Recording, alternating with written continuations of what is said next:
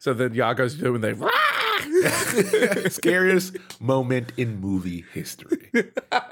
No, not true. If we're going with the Lord of the Rings, it's Return of the King when where Faramir's dad is eating that tomato.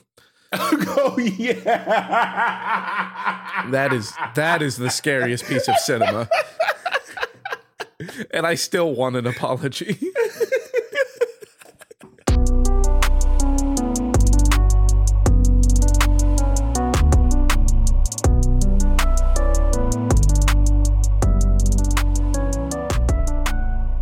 Welcome to Casuals of Runeterra, episode 124. I'm your host, Ryan, here with the other host, Ed. All right. And now we're at a number that's not like kind of confusing when we start the episode. So you did it. Like, enjoy that while it lasts until we get to like another weird one of like, oh, what, 134? What happened? Yeah, we're back with another one. This is the continuation to our previous episode, as we always do. You're used to the format. Hopefully, if you are a new person, welcome. This is the story we do after we do bios, and then also we do housekeeping, which is always up top. That's right. You can find us everywhere. Listen to us everywhere. Visit us at podcastcore.com. That's COR.com for all of our info, and then email us at the same name at gmail.com. Follow us on all the platforms because that helps us with discoverability. We appreciate it. And leave a like and comment. But the easiest way is word of mouth. That's how we've gotten this far. We don't really have advertisement. So tell a friend to sacrifice for the greater good by listening to the Casuals of Runeterra podcast. The greater good. One of us. One of us. One of us. Prepared to be assimilated. And, by assimilation, we're going to continue talking about the greatest loner of all of Runeterra, which is Rise.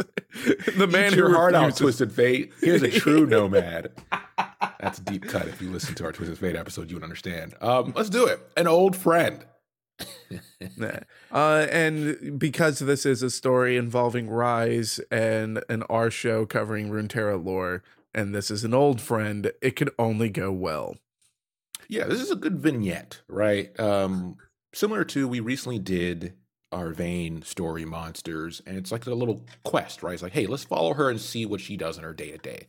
And this is kind of the same with Rise, except, Rise's mission is a bit more important than Vayne, for lack of better terms. But we start with Rise traveling through the Freljord, which is a great place to put him compared to all of the stories we've heard up to this point. He's been in other parts of Runeterra, so this really solidifies he's on a mission, and he pulls up to this gate in a dangerous troll-infested area, and then guards kind of rush up to inspect him, and he tells them, I've come to see Yago. It's urgent. Yeah, and as far as like with the guards inspecting him, we get in the first paragraph like a bit of scenery here, so we know that Rise isn't just in the Freljord. He is kind of out in the Freljord. It's not like he's gone up to a city and asking for admittance to go see Yago. Like, this is a small nomadic village in the middle of nowhere in the Freljordian winter. So everybody's kind of on edge. And it even starts with saying that Rise would be, he'd be freezing his butt off if he wasn't so on edge himself too. So that's the stage that we're set up in before we even get to see Yago. And he's also juiced to the gills with magic. Like, I doubt the way heat works for him is different, probably. Yeah. Well, I mean, like the whole juice to the gills thing, like this is at the point where Rise's appearance has already been changing, because it even says it's like he lowered his cloak enough to show his violet skin. So it's like, yeah, he's juiced. I'm sure a lot of rules of physics don't apply to him anymore. So Rise goes through the gate. They let him through because they see it. It's like, oh, fuck, it's the Rune Mage. He even has a name, right? And Rise is well known. At this point, he's respected in most hostile regions of Runeterra because they know what he's about. And the village is villagers still stare hard at him, kind of as he's walking through, but he doesn't leave a step. Like people are asking questions, he's answering them, but he's trudging along. Right? He's not really mincing words because he's here to do a thing and then leave. So he heads on pace to the rare fortification, and this is kind of where our first part ends. Yeah, and another part of this is that because of we know that this is a good amount of years since the beginning of Rise's journey that we covered in his bio, and with all the work that he's done in trying to secure these world runes, a lot of really bad things have happened because of people's greed. And a lot of people have died, so it makes sense that he's not mincing his words with these people because it's like, bro, I'm not going to form any connections with anyone anymore. Yeah. Like, screw that. Exactly. So inside this fortification, so in part 2, we like to tell our stories in 3 parts. He enters the fortification, and there's an old frost mage just enjoying some wine, and Rise can feel the dread in the pit of his stomach as Iago kind of runs up and hugs him like he's a brother. And they kind of spend some time eating, drinking, laughing, and catching up. But Iago finally says, "Hey, why the fuck are you here?" And that's when things change. Yeah, and I do like the passage as far as leading up to Iago inquiring why Rise is there, because it kind of solidifies like that previous statement of mine where Rise is not trying to connect with people because of the tragedies that he's witnessed in his journeys to try to gather all the world runes. So it's like, it even says that he's let his guard down around Iago, and then as soon as Iago asks, it's like, oh right, I still have a job to do, and you're not gonna like it. Yeah, we want to keep in mind that when we establish our champions and kind of give you more of who they are, if they are human, Rise was a human. That's something we always like to emphasize on, and still is, compared to like our celestials and our demonic beings and all that stuff when it comes to the type of magic we're dealing with. And he has the things humans need, like connections. He has those standard things, but he's had to sacrifice that for this ultimate mission. So him watching him getting to actually, like you said, conversate with Iago, and you can see that there was something there. It's very reminiscent of Game of Thrones. If you watch Game of Thrones and how they do their character development, this happens where you have a portion of time where very important figures have a change of motive, and then when they fall back into their friendship or whatever, then the real world kind of sets in, and this is where we're at. Yeah, and I think that's like most, like if we're going off the Game of Thrones angle, I'm not a big Game of Thrones fan, so you're gonna have to help me with the names. But oh crap, they're all Jon Snow. Everyone is Jon Snow. Okay, so when Jon Snow is like, kind of traveling around, meeting up with like after he's broken up with Jon Snow, yeah, and he's trying to like help Jon Snow take over. Yeah, exactly. But no, like Peter Dinklage's character. Yeah. I think, Tyrion. I think Tyrion is like probably the best example from Game of Thrones of that. Yes. Where, he like, there's a lot of times where like he's always got like a goal in mind, and then like that goal sometimes gets changed, or most of the time it just gets delayed, and it's because of these connections that he keeps making on a human level. And it's like, well, crap, I can't ignore the humanity. Great. That's actually a great comparison. Yeah. Rise tells him about, and Rise even uses a lighter touch here. So Rise to us kind of explains, he's like, you know what? I have to be a hard ass. I'm on this mission that's going to take resolve. But here we've seen him use a light touch with Iago because he tells him a story about Shurima. And we know if it's a Shuriman story. Oh boy. There's a point to this story, and he tells them about a tribe he found of nomads that used a rune for damn night overnight building a kingdom. So their own personal gain. He went to them, requested they hand it over. They resisted, and he had to do what must be done for the greater good. And he tells us to Iago, and Iago, I mean, he's a mage. He's pretty smart. He knows immediately what's going on. Yep. And like this is where we also kind of get a reveal of why this remote tribe has a world runestone is not necessarily because they knew what it was, but because they found an object that had some interaction with the trolls of the Freljord, and it would keep the trolls at bay. And trolls are really scary. Like if you remember, Yeah. like we just covered, not covered trolls, but we talked a little bit about trolls with our Vane episode, which is the most recent one. But we do talk about them in our Trundle episode as well. And like trolls are terrifying. Like they set up traps to eat people. Yeah. So yeah, like if you're going to be a nomadic tribe in the land of trolls, anything that keeps trolls away from you to where it's just not your problem is wonderful. And that's why these guys have it.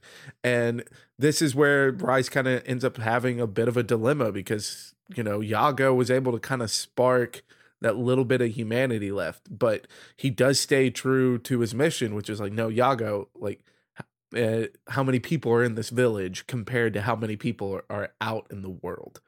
And we have to protect everyone. That's a great point. I mean, if it makes it easier for you as a listener, when you hear trolls, just think orcs. That's probably the easiest way to do a 101. It probably orc of any fantasy genre, and that's pretty much it. Yeah.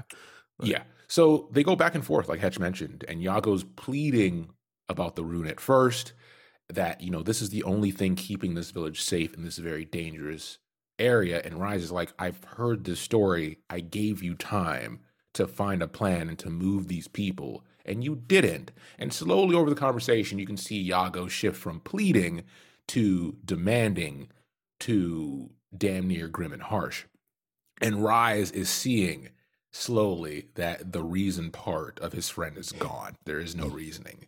And this takes us into part 3.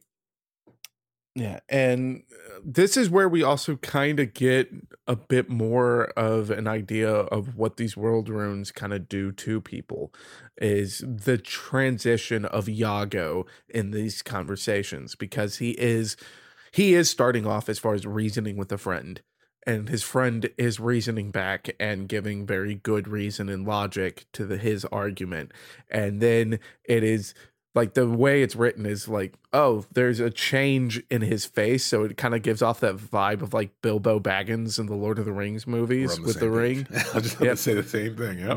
So then Yago's doing the scariest moment in movie history. No, not true. If we're going with the Lord of the Rings, it's Return of the King when where Faramir's dad is eating that tomato. Oh yeah, that is the scariest piece of cinema, and I still want an apology. So Rise gives it one last shot against his better judgment. And as soon as the words leave his mouth, he notices he's on the ground and he's in severe pain and he's writhing, drooling from the mouth. And he sees Yago is fucking casting magic. Like his fingers are crackling with power. And in the last minute, Rise roots him in place so he can get up. And then a clash begins. You essentially have a little bit of Sakuga magic here. And it brings down this thick ice fortress around them and crumbling. And he has to dig himself out from under it. And like this is kind of like really kind of setting the tone as far as the power of Rise at this point of his journey, and compared to like the power of other magic users in the world around them. And so with this, we do know as far as like at the end of this, like Rise is the first one up. But we don't know if this is because of the World Stone or if it is just like Yago's ability to begin with. But we have to assume it's the World Stone, because we know that Rise's life has been prolonged with because of the stones, and Yago is able to kind of fight him toe to toe for a little bit. Yeah, like and that's also a frost mage too. Yeah. So it's like that's that's the level of destruction that's like held with just in this one little fight, right? Mhm. And it basically destroys an entire church because they're in like a little ice magic temple. Mhm. So the whole structure comes down, and then Rise finally gets back on his feet, but he sees Yago digging. What could he be He's digging reaching for the Glocky, boy. Get that Glock. You know I keep that thing on me. Where my blicky at? Where the fuck is my gun?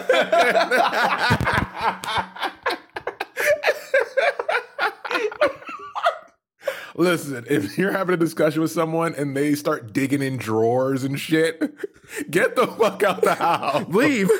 Leave. You've lost the argument.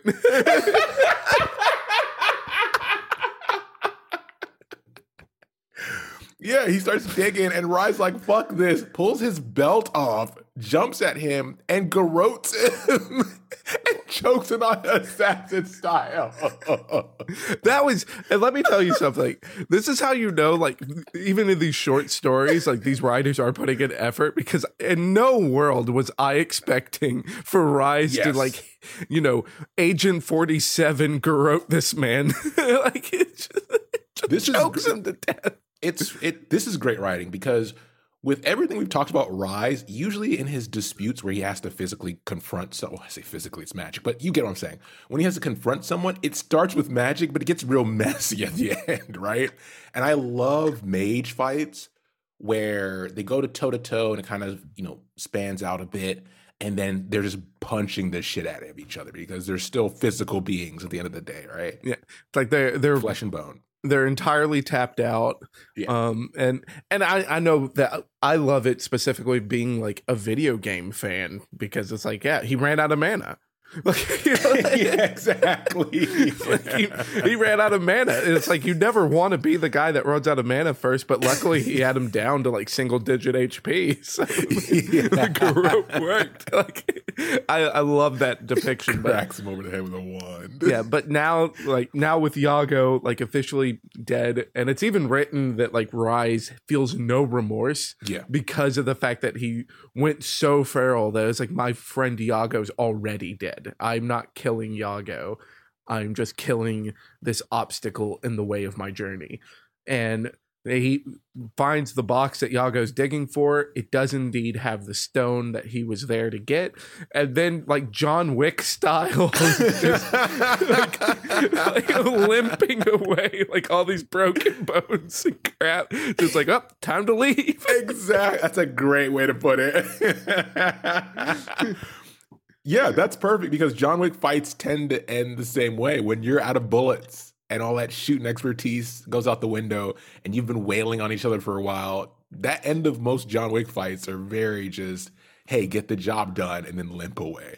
Yep, and that's what Rise does. He limps away, and the interesting thing here is that when he leaves, it is when he first enters the village. It's talking about these hardened warriors that are looking at Rise, looking for an excuse to keep him from coming into their village, and now the same faces are just terrified. Yeah, like, which one makes sense because he blew up the church. I wouldn't be like, you know, kind of chomping at the bit to deal with that guy. Yeah. But then it also makes sense because, like, oh, well, we suddenly have a much bigger problem than just this guy getting out of this village, because now we have nothing to stop the trolls. Yeah. Because that's the only reason that he would blow up the church, right? Like, so everybody knows. But so unlike the John Wick movies, he is able to just start limping away with very little resistance. Whereas in John Wick movies, it seems like everybody is like checking his cell phone, being like, oh, that's him. Yeah. So, you know, as he's walking away, you have like an old grandmother ask him, you know, what are we to do? And he tells them, fucking leave. And there's that young boy from earlier is like, hey, can we just come with you? And Rise knew that wasn't an option. Like, he didn't answer the boy at all. The same way he came in, he left. He did not stop walking.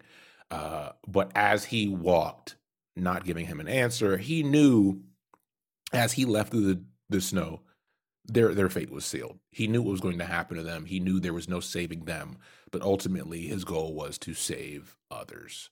And that was the mission, and mission complete, unfortunately. Yeah. And for me, as far as like the end of the story, like we keep comparing it to a lot of other stories, but like this ending is much more like Witcher-esque. Yeah. Where it's like, yeah, there's just because you made the right decision doesn't mean you're crushing it with the reference. I just fucking shooting from half court this whole game. Hey, when ball is life, you know? But I mean, like the thing is that Rise, he can leave there, and in reality, he should be able to leave with his head held high because he did do the right thing. He did what is best for the world because he is the kind of character that is dealing with the galaxy level threat. Yep. And not just this village. If this village has to go for the galaxy to be saved, so be it. But it doesn't mean he has to feel good about it. And boy, does he not feel good about it. Like there is an entire sentence that is just take them, protect them, forget about the rest of the world. And that is that is the thoughts that he is just crushing down to be able to walk away and do the right thing. Yeah. So it's heavy. It is. And unfortunately, that's where we're leaving this episode. So as always, thanks for hanging out. Thanks for listening. And we'll be back soon with the next episode. Yeah, and remember, if somebody digs through their drawer while you're arguing, just leave.